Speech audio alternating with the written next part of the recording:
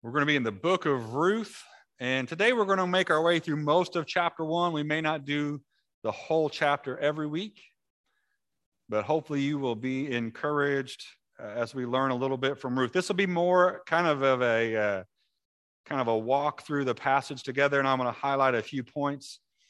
But what I want you to see today, most of all, I want you to see Ruth's character and see who she was, and then pray that the Lord would allow you to have those characteristics in your own life as well. All right, Ruth, chapter 1, and we're going to start just with verse 15 and 16 as we get started this day. "Look," said Naomi, "your sister-in-law is going back to her people and her gods. Go back with her." But Ruth replied, "Don't urge me to leave you or to turn back from you. Where you go, I will go. And where you stay, I will stay. Your people will be my people, and your God will be my God." You guys most of you probably have encountered the book of Ruth before. It's a credible story of love, of friendship, of God's sovereignty. The fact that God is in control when it doesn't look like he's in control at all. Does that sound familiar to our setting, a lot of us today? Right? And of course, one of the most amazing stories of redemption. Ruth is the picture of Jesus. And Boaz, we'll see later on when we get in the book, he is the kinsman redeemer, and Jesus is our kinsman redeemer. And Ruth is a picture of salvation all the way back in the Old Testament. So we're going to make our way through chapter 1 today. And I want you again to see the kind of person that Ruth was, and pray that God would help us to know how we can be that kind of person. Let's look in verse 1, Ruth chapter 1. The scripture says, "In the days when the judges ruled, there was a famine in the land. And so a man from Bethlehem in Judah, together with his wife and his 2 sons, went to live for a while in the country of Moab.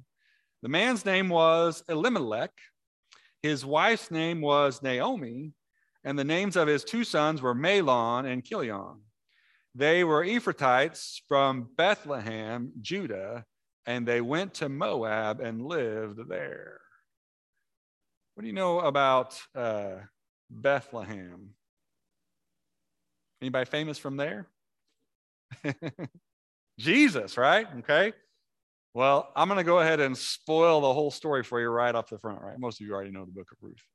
But what you're going to find out is it's like, you remember when we talked about Rahab, the harlot, Rahab, the prostitute. She was a Canaanite woman, and she is in the lineage of Jesus. She's one of the great grandmas of Jesus. Well, I'm spoiling it for you again today. So is this Moabitess by the name of Ruth. She also is in the lineage of Jesus, which just blows my mind, all right? So we're going to look a little bit about Ruth today. Now, it's really important, and this is hard for us, I think, a lot of times, that we need to understand the name, what the meaning of the names of the people are. What's your name mean? Anybody know? Say it, sorry, Melissa. Honeybee. Melissa's name means honeybee, all right? Anybody else? Bella? Bella. It means beautiful. Right? Yes. Bella means beautiful. What a great name, right? I always like to make fun of Rick's name because I looked it up one time. You know what Rick's name means? Hard ruler. He's the king of his house, right? The hard ruler. That's right, yeah. So you've been in charge for a couple of weeks, after a week or so. My name, of all things, means crossroads. It's not very exciting, is it, right? Travis means crossroads. I don't know, right? But when you're looking in the scriptures, a lot of times there's really important meanings as it tells a story. So as we kind of work our way through that today, I want to go over just real briefly a few of the meanings of the names. Elimelech, or Malak, is the word king, and Elimelech means Eli, like Elijah and Elisha. The Eli is God, and so it means my God is king. So Elimelech, from the town of David, actually Elimelech's going to end up being like the great-great-grandpa of David. His name means my God is king. Naomi, anybody know what Naomi means? Naomi means pleasant. And Wendy is laughing. You can ask her after church why she is saying that. But her grandma's name was Naomi. Okay. Naomi means pleasant. Now, this is really hard. And I don't know, and I still wonder why people do this. Mahlon and Chilion, their names mean sickness and wasting. Why would you name your child that, right? I think probably if we could study deeper, we would find out that they probably had some multiple meanings, but that one of the meanings was this idea here. So the wives of Ruth and the wife of Orpah, or excuse me, the husbands of Ruth and Orpah were named sickness and wasting. The children of Elimelech and Naomi, Mahlon and Chilion, their names mean sickness and wasting. Orpah will be Ruth's sister-in-law. And her name, not Oprah, but Orpah, her name means double-minded or stiff-necked, which is interesting. You can find a little bit about Orpah in just a minute. Anybody know what Ruth means? Do we have anybody with a middle name Ruth or anything here? No? Ruthie? My aunt's Ruthie. It means friend. Ruth means friend, all right? So just to give you a little background, and as we kind of make our way through, I'll kind of highlight again some of the meanings of the name so you can understand what's going on here. To give you just a brief little context, we're in the days of the judges, right? So if you make your way through your Bible, you've got your law, right? You've got Genesis, Exodus, Leviticus, Numbers, Deuteronomy, the Pentateuch, the Torah, right? And then you have Joshua, which is one of my favorite books about conquering and, God doing great things. Then you have Judges, and who are some famous judges? Samson, Gideon, right? Samuel are judges. So you have Joshua, Judges, and then you have what? Ruth. So this is where we're at in the context of Bible history, right? So we haven't started with King Saul. We haven't got to that place where Israel is going to get their king. They're not there yet. They're still in the time of Judges. And that's exactly what the book of Ruth tells us. In the days when the judges ruled, we have our setting, our situation. So what's going on at this time? Well, it was a difficult time. They weren't dealing with pandemic necessarily, but they were dealing with what? With famine. And I'm going to be honest with you, I don't think I've ever really dealt with famine in my lifetime, right? There are definitely some worries. I know of the droughts are getting more and more intense, especially like on the West Coast. They're getting worried about some of those things. But most of us probably don't understand famine per se, right? Most all of my life, I could go to Kroger or Walmart or Kmart or whatever it was at the time, and there was food on the shelves. Now, maybe we didn't have a lot of money and we couldn't get everything we wanted, but there was stuff to be had, right? So we have to think a little bit about things a little differently here. This famine was so intense that what does Elimelech decide to do? He's going to take and uproot his family from their home area where they live, and they're going to go to a foreign land. Would any of you like to move to Mexico? I'm sorry, Oliver. I knew it was a joke, but I didn't hear it. Oh, depends where. Cancun, maybe, huh? Right? Would you like to move to Canada? Well, maybe Canada more than Mexico. How about Venezuela or Chile or Guatemala right now? Those are not places that most of us would want to move to, right? When you think about a move, think about everything that comes along with the move, right? Especially this kind of move. Like if you're moving to a different country, there's going to be a different culture, different habits, different patterns, different ways to get your food, different languages, right? And you are going to be the outsider. And some of you, that may not mean as much because you don't mind confrontation, but for those of us that don't like to stick out and don't like confrontation, it would be a lot to switch and to move to a different place. And so if you know the history of Israel, Moab, they were a people of trickery and the deceit, and they had pulled a few fast ones on Israel. They did not get along. And yet, because times are so desperate, because there's no food to be had, Elimelech decides to take his family and they go to Moab. So they go to a different place. And so they leave their home, they leave their family, they leave their culture. They go to this new place to try and find their way. They have the two boys, and they make their way to Moab. Let's look down at verse 3. Now Elimelech, Naomi's husband, died, and she was left with her two sons. And they married Moabite women, one named Orpah and the other Ruth. And after they lived there about 10 years, both Mahlon and Chilion also died. And Naomi was left without her two sons and her husband, her two sons and her husband.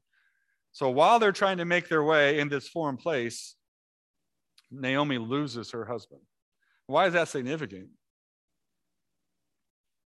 Well, in just the Israelite culture alone, for a woman to be on her own would be very difficult, right? Again, we know these types of things. The education would be through the man, the making the money or the funds or the livelihood for the family usually would be through the man. So to lose your husband was a huge difficulty and a burden. But not only to lose him, but now to be in a foreign place that he took you to and to lose him, right? So Naomi, doing the best she can, she tries to get wives for her boys. She does secure women, but again, another problem, right? What would be the concern about having Moabite wives for Naomi? Again, think about culture, right? Well, these women, they grew up worshiping other gods. And so if they have grandchildren for Naomi, it could very well be that these Moabite women will teach Naomi's grandchildren about these false gods and try to lead them into worshiping false gods.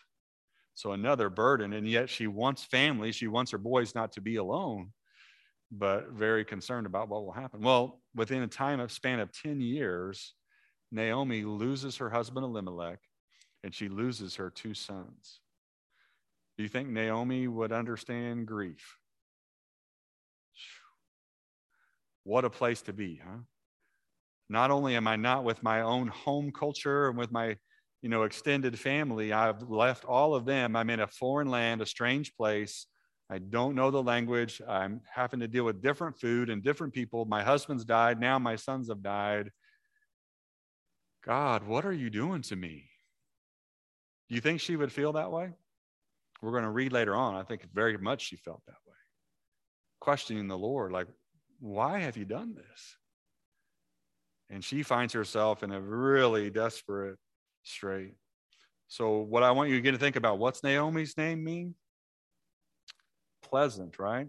For someone whose name means pleasant, this is not pleasant at all. She's had way more than her share of grief. She's most likely lost her means for living, and maybe to some extent her desire. Look down in verse 6. When Naomi heard in Moab that the Lord had come to the aid of his people by providing food for them, she and her daughters-in-law prepared to return home from there. And with her two daughters-in-law, she left the place where she had been living, and she set out on the road that would take them back to the land of Judah. Then Naomi said to her two daughters-in-law, "Go back, each of you, to your mother's home. May the Lord show you kindness, as you have shown kindness to your dead husbands and to me. And may the Lord grant that each of you will find rest in the home of another husband." And then she kissed them goodbye, and they wept aloud. And they said to her, "We will go back with you to your people." All right, well, again, Moab is not that far from Israel. Word travels and says, hey, there's food again back home. And I don't know, if I was Naomi, I think I would want to go back there. If I've lost so much, and I know my extended family is there, I know my culture is there, I know my familiar surroundings, even as bad as things are, I just think I want to go home. You ever just want to go home? And I think that's what she was thinking. I just want to go home. And so, again, probably steeped in poverty, pretty deep poverty, very little way of making income. She's going to make her way back to Bethlehem, back to the people, the Ephrathite people group, subgroup there. And she's going to make her way back. Well, as she's going to make her way back, it's kind of interesting because she has really bonded with these two girls. I'm sure that being in grief together would really tighten their bond, wouldn't it, right? And Ruth and Orpah, they're like, we'll go back with you to your people. We'll go and follow you. And Naomi's like, oh, I don't know about that. I think it might be better if you just stay here at your home place. No, verse 10 says that they said, we'll go back with you to your people. And so they can't let go of one another just yet. And they make this commitment to Naomi, we'll go back with you. Look down at verse 11. Naomi said, return home, my daughters. Why would you come with me? Am I going to have any more sons who could become your husbands? Return home, my daughters. I am too old to have another husband. Even if I thought there was still hope for me, even if I had a husband tonight and then gave birth to sons, would you wait until they grew up? Would you remain unmarried for them? No, my daughters, it is more bitter for me than for you, because the Lord's hand has turned against me. And at this they wept aloud again. And Orpah kissed her mother-in-law goodbye, but Ruth clung to her. Now, this is a really interesting custom, very strange to us, right? But it's called levirate marriage. And believe it or not, I was telling Wendy, I saw a Hallmark movie about this like a couple of weeks ago. And it is still, in some circles, to some extent, is still practiced. So basically what it would be is if where Mahlon and Chilion passed away, if Naomi had other sons, if Mahlon and Chilion had other brothers, they would take over the marriage responsibility to Ruth or to Orpah so that they could have children and that their land and their rights and their name could be continued to pass down, so it wouldn't just be forgotten. And so Naomi is telling the girls here, she's saying to them, look, even if I was married right now, even if I was pregnant and I had kids tonight, it would be 15, 20, years before you could be married. Are you going to sit around and wait 20 years to have something? And then she says this phrase that's really interesting. She says, the Lord has been more bitter to me than to you. What's her name mean? Pleasant. And just a little bit, you're going to see when she comes back home, she's going to say, call me Mara. And the name Mara means bitter. And she's telling the girls here, like, I don't know why, I don't know what's going on, but the Lord's hand has turned against me. And so they begin to cry even more, but Orpah decides that she is going to go back home, and Ruth, the Bible says she still clung to her. Now, the tricky part is that in this difficult situation, the Lord is going to do something glorious, right? But at the time, it looks hopeless. I was really moved yesterday. I was praying for Charlotte with Audra there, and I told in the prayer, you know how my common thing is, Lord, we pray that your name would be glorified, but we be filled with great joy.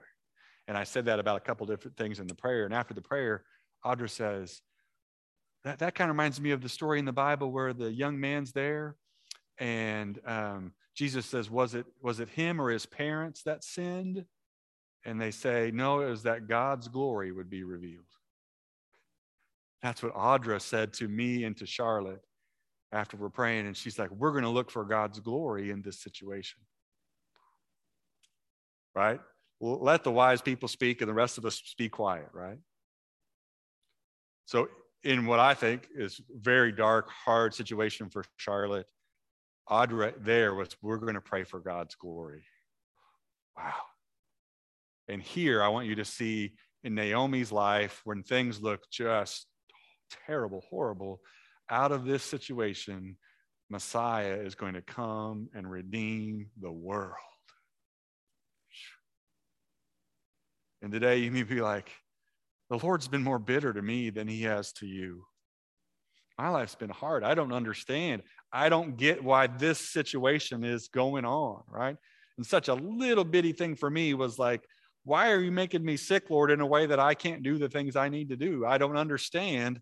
And yet what the Lord did for me, that was like, hey, buddy, your life is really easy. You pray for Charlotte, and you pray for Cynthia, and you pray for Kay, and see other people's needs among you, and be thankful for every blessing you have. For you guys as well today, maybe you're facing something hard, but I want you to see that the Lord has a story in it, and we need to seek his glory. So Naomi's in a bitter place. Orpah says, I do love you, but I'm going to go back to my family in Moab. But Ruth clings to her. And we're going to see a little bit more about Ruth's love coming up. Look at verse 15. Look, said Naomi, your sister-in-law is going back to her people and her what? Her gods. Important point there. Go back with her. But Ruth replied, don't urge me to leave you or to turn back from you. And now look here what Ruth says. Where you go, I will go. And where you stay, I will stay. Your people will be my people and your God will be my God. Where you what? Die, I will die, and there I will be buried. May the Lord deal with me, be it ever so severely, if even death separates you and me. When Naomi realized that Ruth was determined to go with her, she stopped urging her.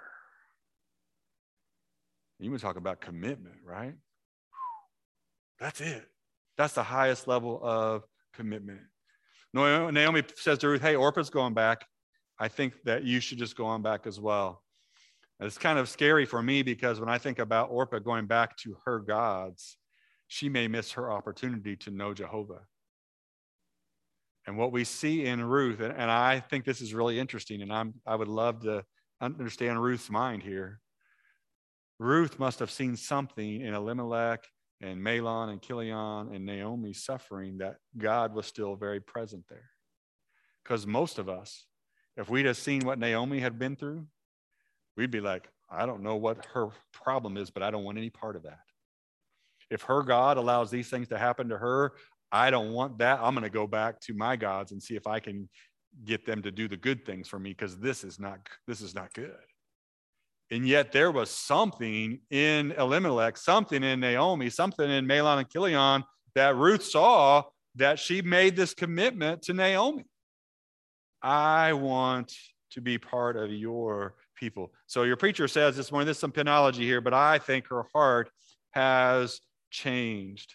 And I want to remind you today that sometimes following God means following him through the unknown. Did Ruth know where she was going? She knew she's going with Naomi, but beyond that, she didn't know. She didn't know that language. She didn't know that culture other than what she had learned from them being in Moab. She didn't know where the things were going to end up. Again, she has no husband. Her mother-in-law has no husband. They probably have no money. They're going to go back, and who knows what their life is going to be. But she is willing to follow through the unknown. Where you go, I will go. She'll leave her culture, her family, her religion, and love was separating her from those things. Where you stay, I will stay.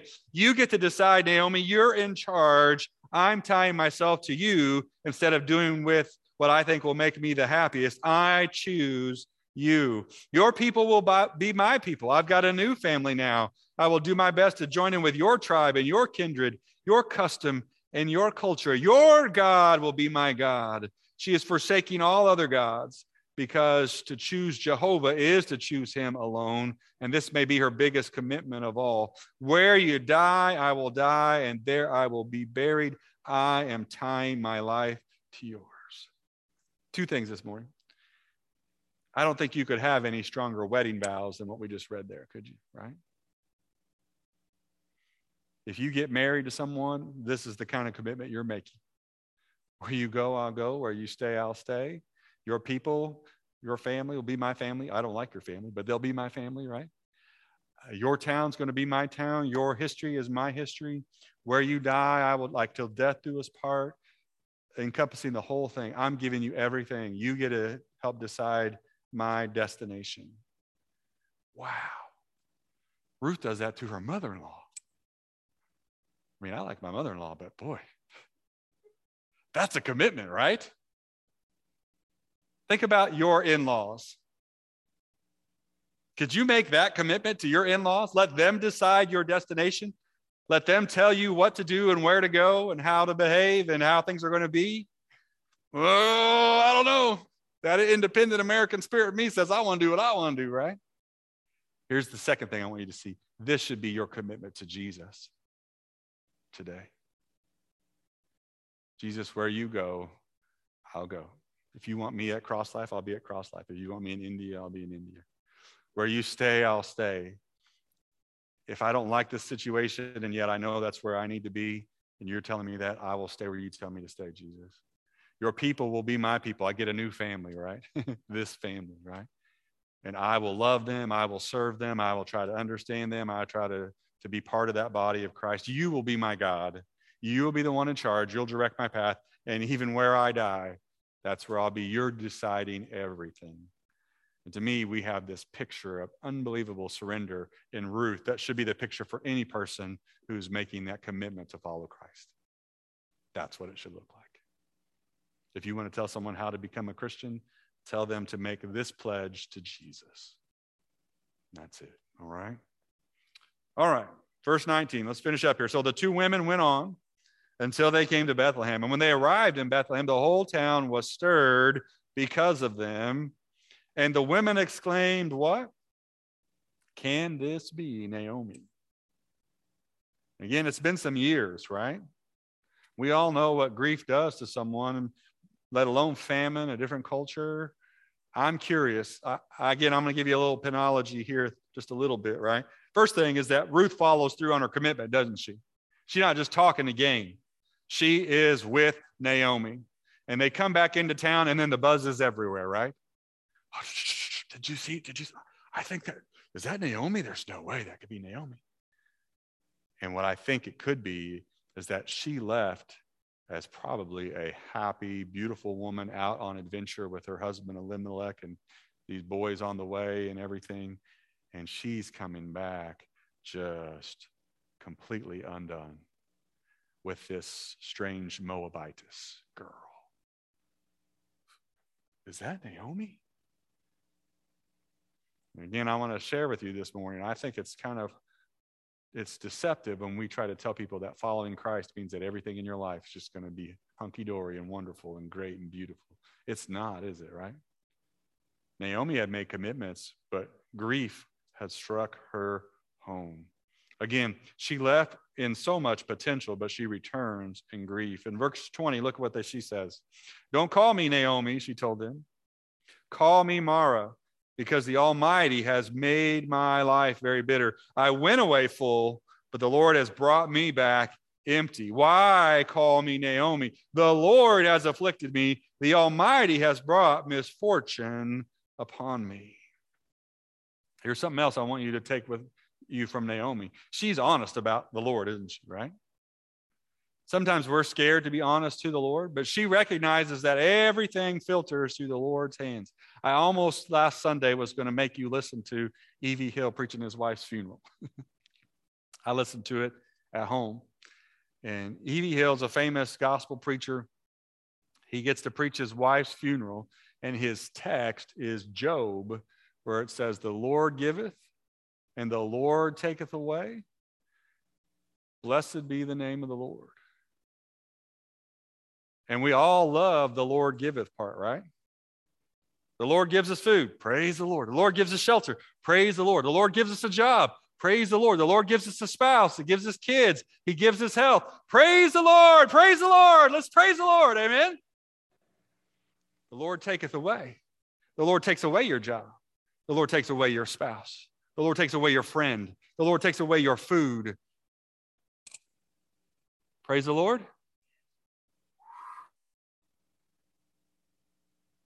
The Lord giveth.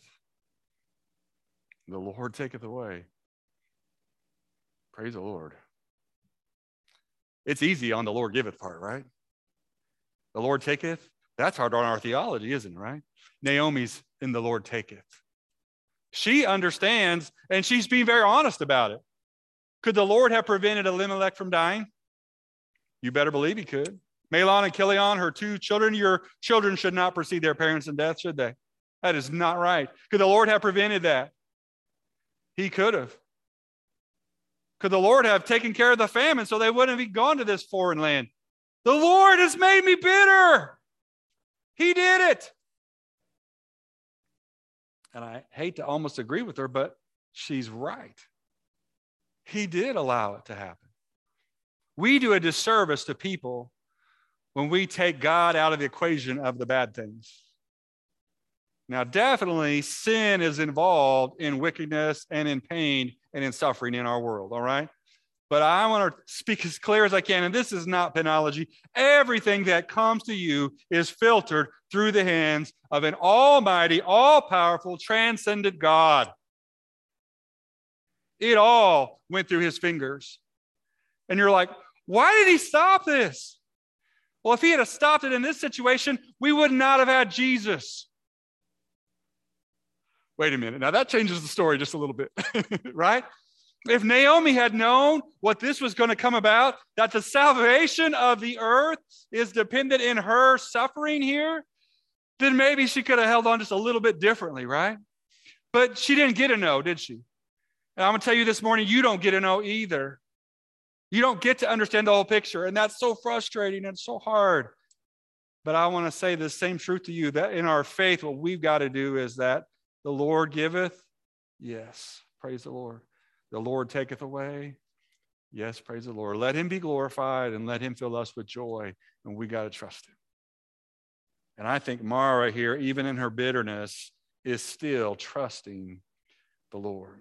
Verse 22, so Naomi returned from Moab, accompanied by Ruth the Moabite, her daughter-in-law, arriving in Bethlehem as the barley harvest was beginning. This is like you're reading in the chapters in the book, and there's this little hint that the author gives you that things are just about to start to change. Can I tell you today that as short as our lives are, that things are just about to start to change. If you're suffering and you're hurting and you're grieving, and I know some of you are, I'm going to tell you today, the barley harvest is about to begin. You're about to find out that God is going to make something out of your lemons. He's going to make lemonade. You're going to find out that God is going to deliver when you didn't think he could. You're about to find out that there's an amazing plan that's going to happen where he's going to be magnified and you're going to be filled with great joy. The barley harvest is about to begin. It's not that much longer. Hang on. And that's what the Lord says to us through the book of Ruth. This morning, have you ever known this kind of love, somebody like a Ruth in your life? If you have, praise the Lord, right? This crazy woman on this row over here has got shifted from place to place all her life. And then what did I do to her? Took her from the beautiful promised land of Illinois and brought her to Indianapolis. Right? She's had to put up with a lot of stuff. But one thing I have never questioned about Wendy is her faithfulness to me. And today, some of you have people like that in your life. You have a Ruth in your life like that. Maybe it's a mom or a dad or a brother or sister, a child even. May the Lord be praised. Amen. Thank the Lord for those people in your life. Have you been this kind of person to someone? I know we're not perfect, but have you made this commitment where you followed through, and that when the days were hard and the money wasn't there or the suffering was intense, you didn't run away, you stuck it out? Lord, help me to be that kind of person. Amen. Help me to trust you, and help my commitment to the people in my life, and especially to you, be that kind of commitment. Where you go, I'll go. Where you stay, I'll stay. This morning, my question ultimately to you is very simple. Will you surrender yourself to the Lord like Ruth did for Naomi?